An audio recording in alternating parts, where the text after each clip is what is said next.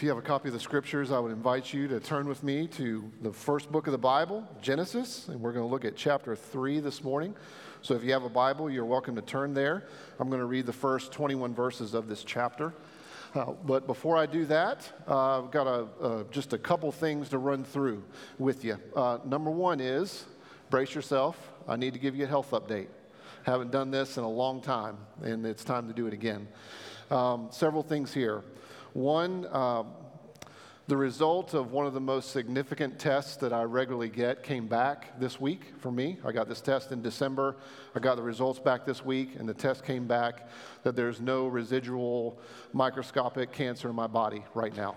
So,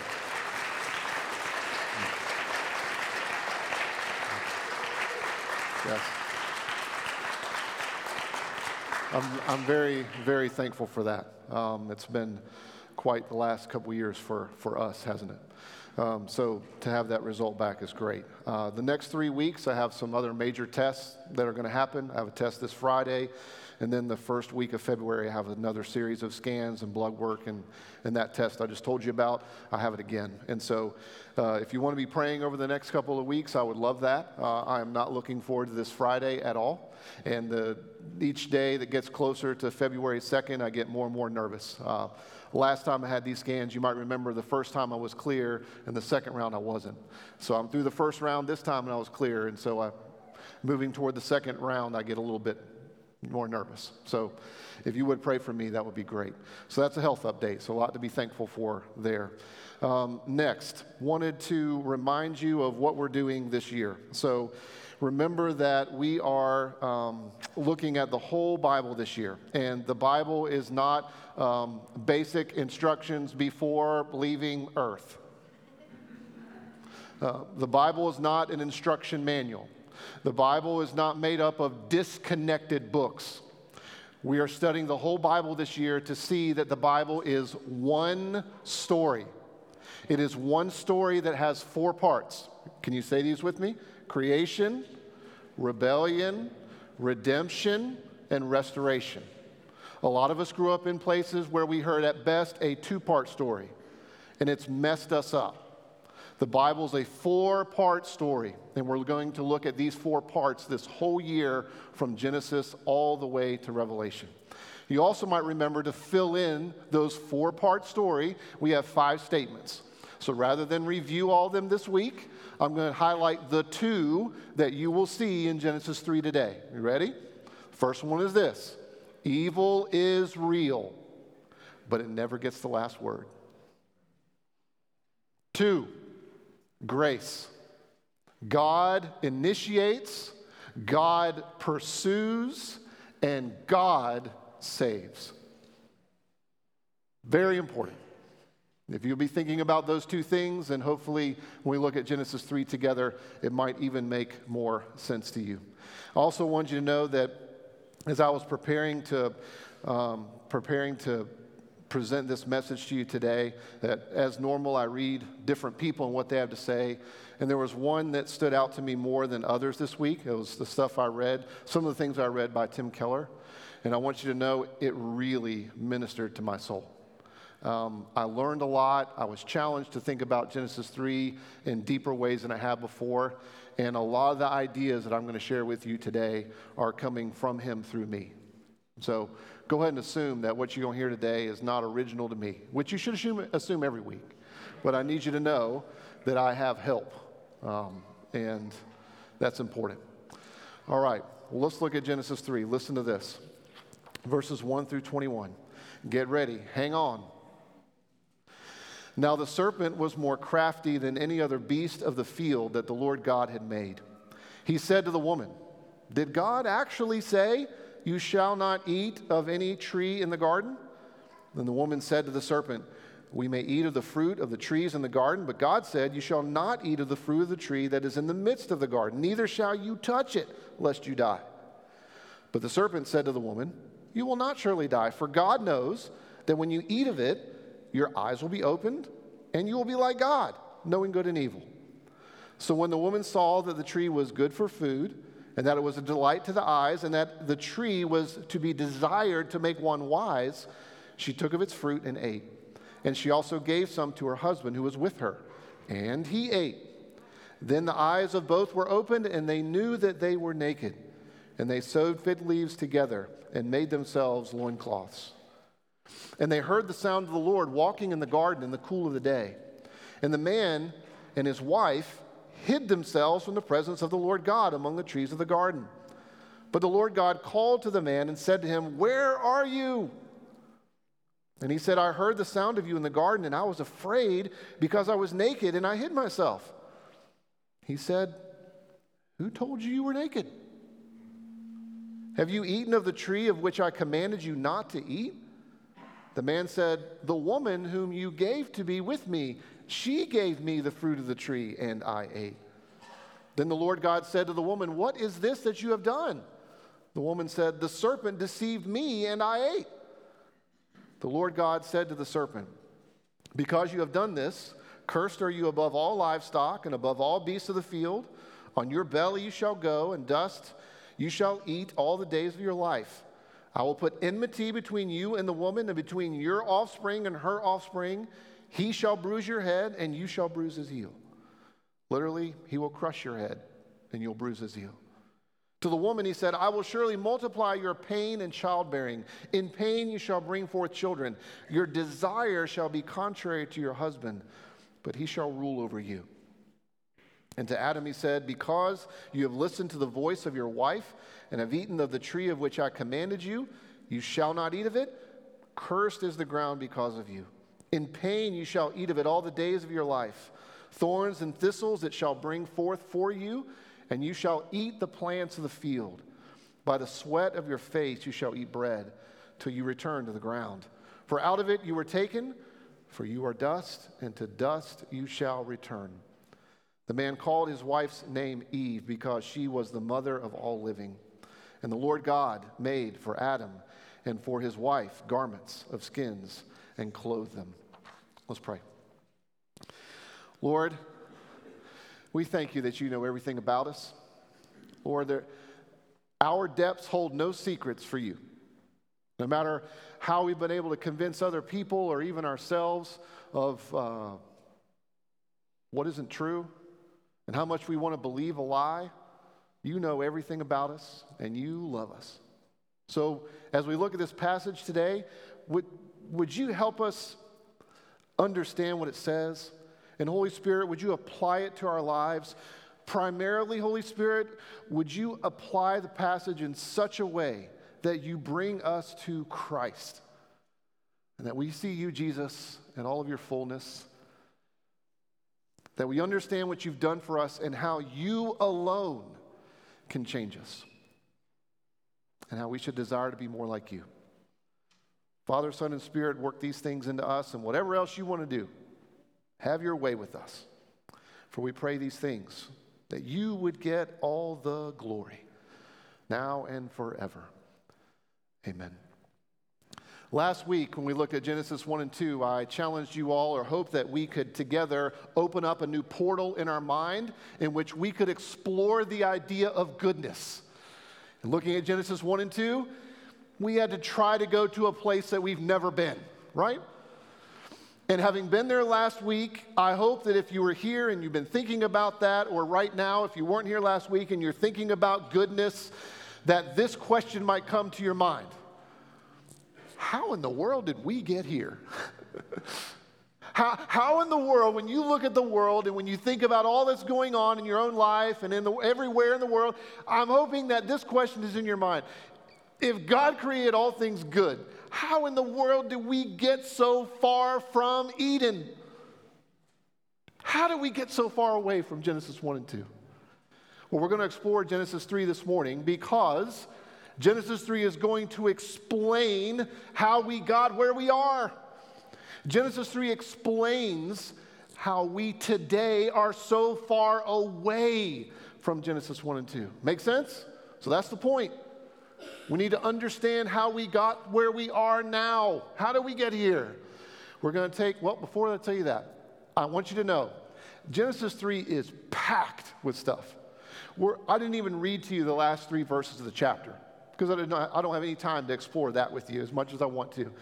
We're barely going to touch on verses 20 and 21, which give us an incredible foreshadowing of the coming of Christ and his atoning work and the grace of God. If you read 20 and 21, it's telling you Jesus is coming. It's prefiguring sacrifice. That's all I can do with 20 and 21. And we're not going to talk about the extent of the curse. Our focus this morning is going to be very narrow. We're going to try to explain how we got here. And we're going to take 3 stops along the way. The first is temptation. The second is bad news. And the third is, you want to guess what it is? Good news. So that's where we're going on our journey. Temptation, bad news, good news. Let's jump in. God created Adam and Eve responsible creatures. He told them in chapter 2, verse 16 and 17, you can eat of all this, just don't eat of this one tree. He created them as responsible creatures. Their decisions have consequences. Have you ever wondered why did God not tell us more about what he told them? Have you ever wondered why did God tell Adam and Eve, you can eat from all these trees but just not this one? Why did God do that? Why would he say that to them? Why wouldn't he give a fuller explanation of what would happen? Let me give you a suggestion why. If God laid out a full explanation of everything that was going to happen to Adam and Eve would have started running cost-benefit analysis. Well, if we do this, then this is going to happen. Well, we don't want that. If we do this will happen. We kind of want that. And if they obeyed after doing cost-benefit analysis, they would have obeyed God to serve themselves. You get it? God wanted them to obey him because he's God. Full stop. You see, God is communicating something so powerful to us in Genesis 1 and 2. So powerful to us by telling Adam and Eve, you can eat all of this, just not this one tree. And here's what it is. He wants us to live as if all is gift. Adam and Eve, you belong to me. The world belongs to me. I have gifted it to you to manage and organize and help flourish. I have given it to you so that you can populate. I've even made you anatomically so you can reproduce and populate and enjoy it. I have given you everything. Live as if everything is gift. That means when you live, you need to be living in dependence upon me. It means that as you live your life, you should never be motivated by deficit. You should always live from the fullness of who I say you are. It means that if you live your life the way that I've set up for you, what it means is that you shouldn't be cynical about life. You should live thankful lives. Lives that express how thankful you are for all that is. And friends, that is exactly where temptation starts. Look at verse 1. The serpent comes to Eve and says a question. Did God actually, or did God really say, did you see that in verse 1? When the serpent comes to Eve and says, did he really say, did he actually say this? Trust me, the serpent is not doing anything. He's not fact-checking. He is trying to shift their attitude. He is saying it like this. Did God actually say this? He's not fact-checking. He's trying to get them to think that this is absolutely absurd. He's trying to shift their attitude because they're supposed to live thankful lives. He's tempting them to shift away from a thankful life to being unthankful. He's trying to get them to lose perspective on everything that God has set up. And by losing perspective on everything that God has set up, he's hoping that they will be unthankful for the one thing that God told them they couldn't do. You get it? Then the next step is this. Look at verse 4 and 5. He first adjusts their attitude and tempts them to change their attitude from thankfulness to unthankfulness. And then the next step of temptation is this. God is a liar. Did God really say this? You're not going to die. What? You're not going to die? Matter of fact, your eyes are going to be opened. You're going to realize that he doesn't want you to be like him because your eyes are going to be opened and you're going to be able to tell good and evil. And he doesn't want that. In other words, God is holding you down. Sound familiar? Ever go through your mind? God's holding me down. He doesn't want me to flourish. If I follow what he says, if I do what he says, that will keep me down. I won't enjoy life. I won't enjoy whatever I'm doing. You see, the temptation is to shift our attitude, lose perspective, become unthankful, and then think that God is a liar. And then doubt the goodness of God. And when you doubt the goodness of God, we insert self. Well, God's trying to hold me down. I got to break free. God is not being straight up with me. Therefore, I need to make this happen. Sound familiar? So let's go super slow-mo on this. Super slow-mo. Meaning, let's slow down and think about for a moment how Adam and Eve received initially temptation, and think about temptation before they gave in. Super slow-mo. And then think about the effect of temptation after they gave in. So super slow-mo. And the reason to do that is because of this. We not only need to think about Adam and Eve before and after they gave in to temptation, but we got to think about our own lives, because let me tell you, nothing's changed. It's still the same. Temptation still comes to us in the same way. So here's super slow-mo. Temptation comes to us, Adam and Eve, us, and says, you know what? This looks like a smart option. If you do this, it's pretty insignificant. No one really has to know. It's not going to hurt anything. This seems to be far more efficient. This seems to be a shortcut. This seems to get the same thing that you want. It's not that big a deal. Then, after we give in to temptation, we start doubting the love of God. See, on the front end, when temptation comes to us, we doubt the goodness of God. And then when we give in to temptation, we doubt the love of God. Meaning, after you give in to temptation, you start thinking to yourself, man, I am a horrible, horrible person. There's no way that God could love me because I've done this, I've thought that, I've said this, I've done that.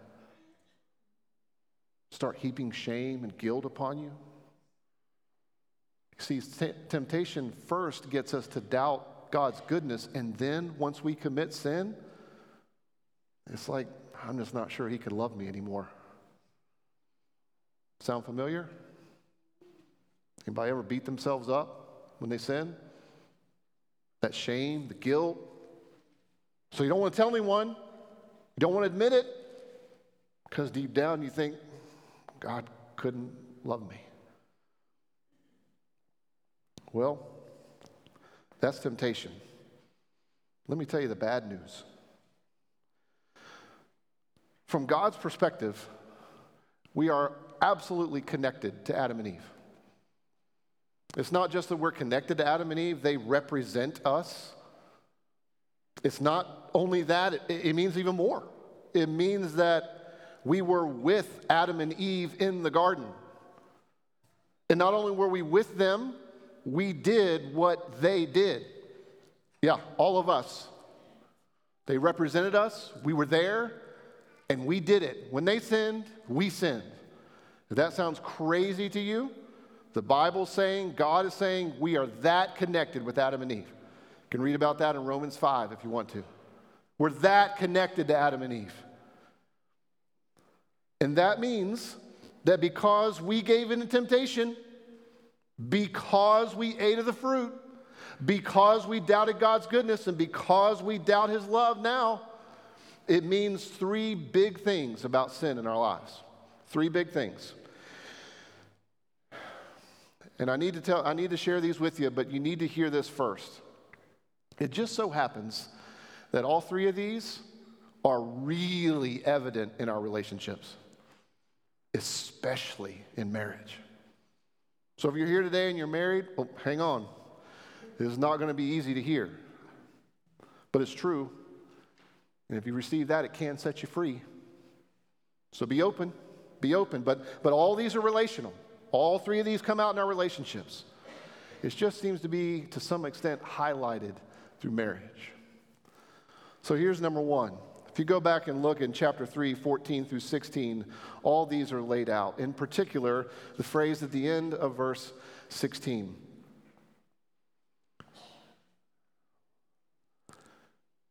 God says to Adam, Adam, you're going to desire to rule over your wife.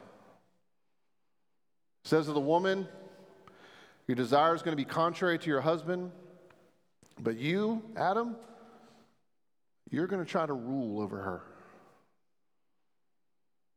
First big thing is that men have a real temptation of living their lives trying to dominate women. Think we're superior. We try to keep them under our thumb. We live as if we should, we can, we ought to dominate, rule women. Oh, by the way, if you go back and read after Genesis 3, you'll see how this plays out. Polygamy. Things shift from the crown of womanhood being made in the image of God to, well, she's useful because she can reproduce. Things shift from manhood and womanhood, and the fullest expression of that is being they're made in the image of God, to something else. So throughout history, you can see examples of women being exploited, even down to today, right? Then God says to the woman, but your temptation is going to be this. You have this incessant desire for your husband. And in a way, it's kind of contrary to him. You often can think that without a man, I mean nothing. That my whole identity is wrapped up in a man. So unless I have a man, I can't be anything. I'm nothing apart from a man. You see, what's happening is this. On the one hand, there is an idol of power for us as men. We can struggle with the idol of power. We want to rule everything and control everything. And on the other hand, there's this idol of relationship. As if to say, if I'm not in a relationship, then I'm not all that I should be. And in the extreme, it's like I'm in a relationship, but I can't contradict, I can't disagree with, because my whole identity is wrapped up in this guy. That's why in our relationships, there's an ebb and flow between men who try to dominate women or are just absolutely passive. And on the other hand, there's an ebb and flow in women in relationships in which they're absolutely trying to dominate and then entirely passive. To where they never question, never challenge, never act like they can have their own opinions or be their own person, their own human being who happens to be in a relationship with someone. Sound like our marriage? You ever have those challenges in your marriage? Go from one extreme to the other? Yeah, that's what God's saying right here. It's the way it's going to be. It's what we know. Here's the third thing. So the first is the idol of power. The second is the idol of relationship. Here's the third one. No one has ever had to teach us how to lie. You ever notice that? No one has ever had to teach us how to steal. No one has ever had to teach us how to want what someone else has or to speak ill of someone. No one has had, Dave didn't have to read a book on how to speak poorly of people. Dave didn't have to read a book on how to steal from someone. You ever notice this? Did you have to read a book on how to lust?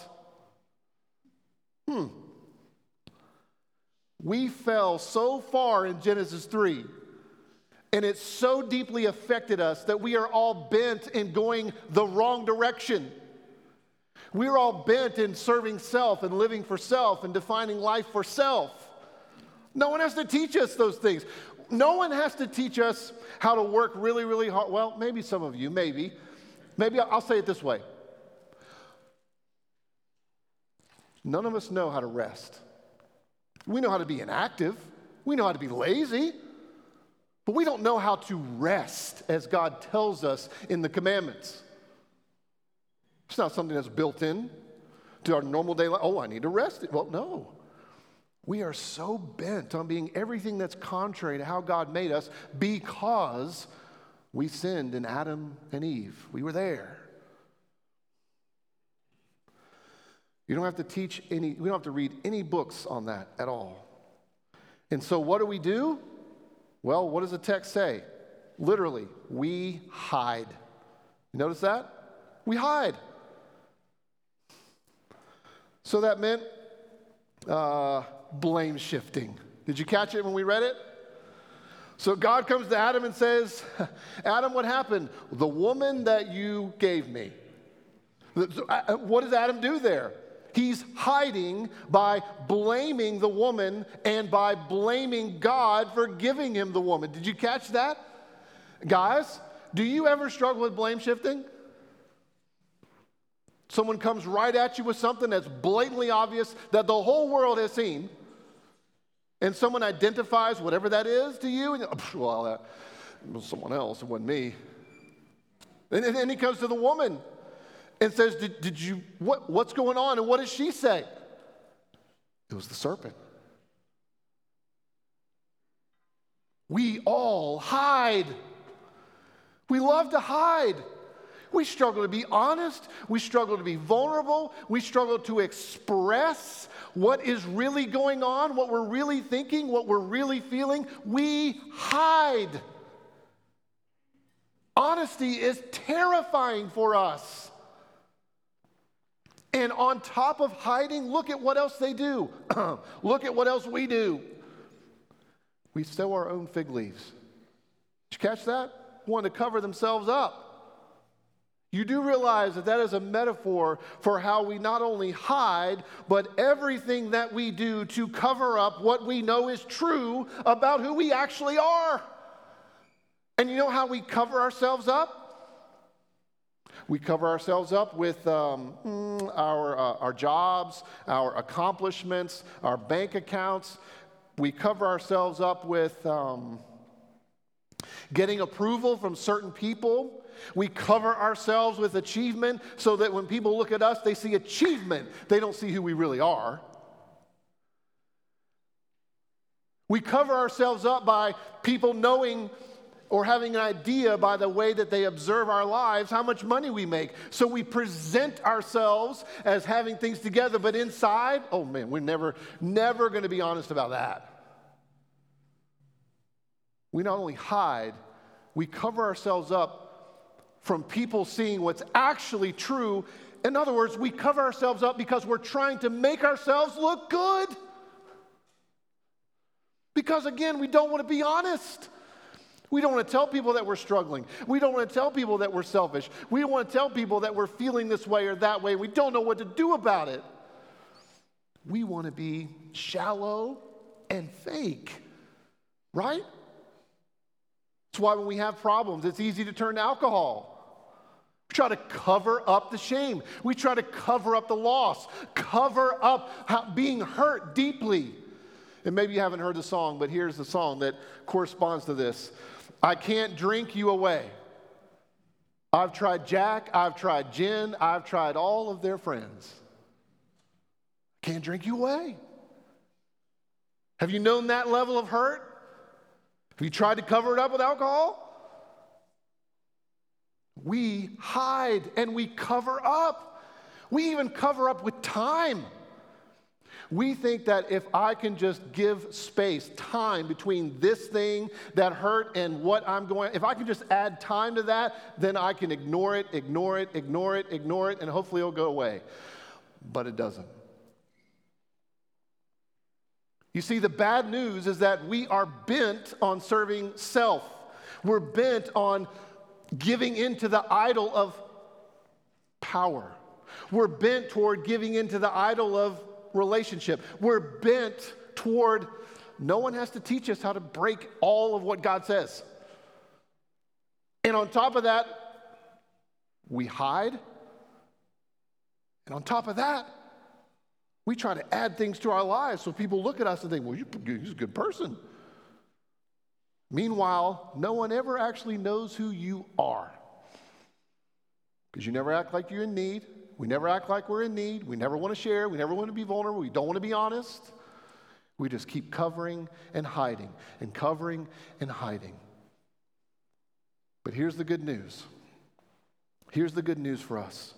God pursues. We try to hide, and God is seeking. You get the passage, right? Adam and Eve are hiding, right? And who comes to them? God. Are they seeking for God? Nope. They're hiding behind trees. They're covering themselves up.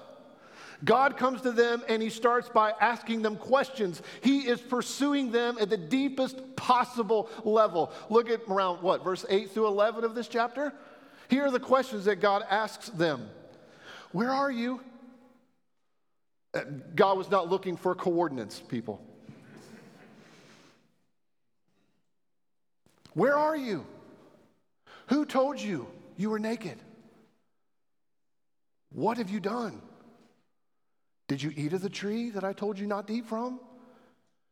You do realize that those questions are coming to you and me in just as real a form as today as they were in Genesis 3. You get that, right? God's saying, where are you? Who you really are, where is it? Are you hiding? Are you covering up? Have you done things that God has told us not to do? Who told you you were naked? Who told you? What have you done? Beloved, you got to see these questions as evidencing the grace of God. He pursues us because he cares. He asks us questions to draw out from us what is real. Except with him, we can't lie. You can lie to my face. I can lie to yours. You can lie to your friends. But you can't lie to God. It's not as though God didn't know what had happened. He knew it all. He didn't ask these because he was trying to find information. He's going after their heart. That's really good news. It's good news for you today, even if you have a sense of, well, I don't want to admit this. Why? Because do you doubt God's goodness or do you doubt his love? You see? If you were convinced that God loved you, guess what? You wouldn't have a problem being more honest. If you were convinced that God is good, we wouldn't have a problem following God. But we do, and we hide, and we cover. And look at verse 15. God gives us an amazing picture of what happened. He says, I will put enmity between you and the serpent, talking to the woman, between your seed, between her seed and your seed, meaning her offspring. And then he goes on to say, and he will crush your head, but you will bruise his heel. He's giving us in verse 15 an amazing picture of what would happen. In other words, let me put it to you this way. Imagine if you came over to my house, and I know not all of you have been, but a good portion of you have been to my house. So those of you that haven't been, on the back of my house, I have a screened-in porch. It's pretty much my favorite part of my house, okay? And on my screened-in porch, I want you to imagine if we were hanging out there. No, not all of us can fit in there right now. But just imagine that we are hanging out on my back porch, enjoying being together, talking, eating, drinking, laughing, just being together. And all of a sudden, a copperhead decided to join our little get-together. And when that copperhead entered our porch, guess what we realized? Oh, there's a threat in the room. And just realized that if that happened, many of us would be wondering, well, what are we going to do? Like, some of us are going to be running, some of us are going to be screaming, and we're not sure what's going to do something. I can just imagine Jenny, Dave, you get this, I can just imagine. Can't you imagine? Really? Because I would be saying, Jenny, go. You, Jenny, over here. Can't you just imagine what could happen? God is giving us this picture because he wants us to understand in the history of the world, there's only been one person to step forward. There's only been one man to come forward when the snake enters the place and tangle with the serpent. One man. The rest of us, yelling, screaming, running, hiding. One man comes forward to tangle with the snake, to engage the snake. And as he is engaging the snake, he crushes the head of the snake. But in the process of that, he gets bit on the heel. And what happens to him? He dies. Just to get our bearings, does that sound familiar? Do you recognize who that might be? His name is Jesus. And not only did he die, but after a short period of time, guess what? Our Jesus blew the back out of death. And not only did he do that, he absorbed the curse of death. Not only did he do that, he took the sting out of death. And he got up and walked to new life. That's what God is picturing in Genesis 3:15. Can you see it? It's right there. Now, beloved, I want you to be convinced of how desperately we need this pursuing God. We need the God of the Bible. We need a pursuing God who seeks us, who initiates relationship, who pursues, initiates, and saves. We need that kind of God. We don't need the kind of God that sets everything up and then we just seal the deal. We don't need that kind of God. We need a literal Savior. We need the guy that steps out in the midst of controversy and crushes the serpent for us because we can't and we won't. But we're not really convinced that we need this kind of God as much as we should be. So I want you to know that we need this seeking God, a God who pursues. We need him bad. Hang with me. I want you to recognize, or I want you to at least think about, that there are two main reasons why we do everything. Two main reasons why we do everything. Here's one. I want to do the right thing because if I do the right thing, bad things won't happen. Doing the right thing is the best policy. So, if I do the right thing, then wrong things won't happen. Guess what? If that's the way that we're living our lives, the reason why we're doing the right thing is because of fear. Fear is driving us doing the right thing. You got it? We'll do the right thing because if I don't do the right thing, something bad's going to happen. So what's actually driving you? The fear that something bad may happen. Here's the second reason why we do most things. I want to do the right thing because I don't want to be like other people. Just imagine as a parent, if I told my kids, Owen, Dabney, Bergen, man, we're not going to do that because we're Osborns. Yeah. We're Osborns. Osborns don't do that kind of stuff. Then what's the reason why we do that? Pride. Get it? The main reason why we do things is either fear or pride for everything. We think if I do the right thing, then bad things won't happen. The only reason we're doing it is because we're afraid something may go wrong. If we do the right thing because we don't want to be like other people, then we're doing the right thing to make ourselves look better than other people. That's pride. And guess where doing things out of pride and fear land us? We are way more messed up than we imagined. As my girls would say, shoo. Dad's in trouble. If all we do is something out of fear or pride, we are a mess. And the only way to change that is by bringing the cross into our lives, is to bring Jesus into our lives. Because the cross is the only thing that can change us and grow us. We can do behavioral modification all day long. That doesn't get us closer to Jesus. That doesn't make us more like Jesus. We can just double down with our will and try to do the right thing, and it's important to want to do the right thing, but if it's all just stapling fruit everywhere, we're not becoming more like Jesus.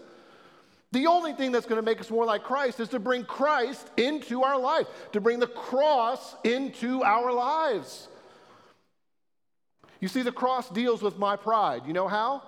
Because I'm so bad that Jesus had to die for me. So the cross crushes my pride. Because the cross doesn't mean Jesus did 50% or 99% and I do 50% or 1%. The cross means he did it all. And the cross deals with my fear. Because deep down, what I'm afraid of is that God's not good or that God doesn't love me. And the cross is a standing testimony of how much God loves me. And that deals with my fear. So that I don't have to worry about anything else. I just bring Christ into my life and the cross into my decisions. And the cross deals with my motives of either fear or pride. And that means when I grow as a person and I want to be more generous as a person, it means that I want to be more generous because Christ is generous and has given me everything. It means when I want to grow in humility, I want to grow in humility not because I'll get something or I'm afraid of losing something. I want to grow in humility because Christ humbled himself.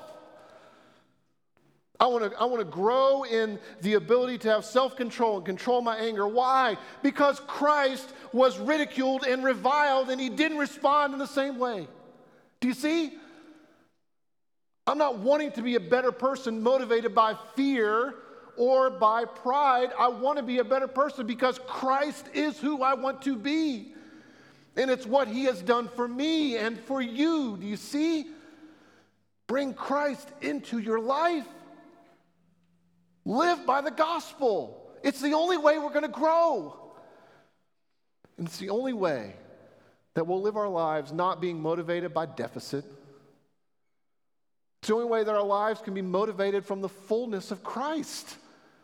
Not something I lack, but that I have everything in him.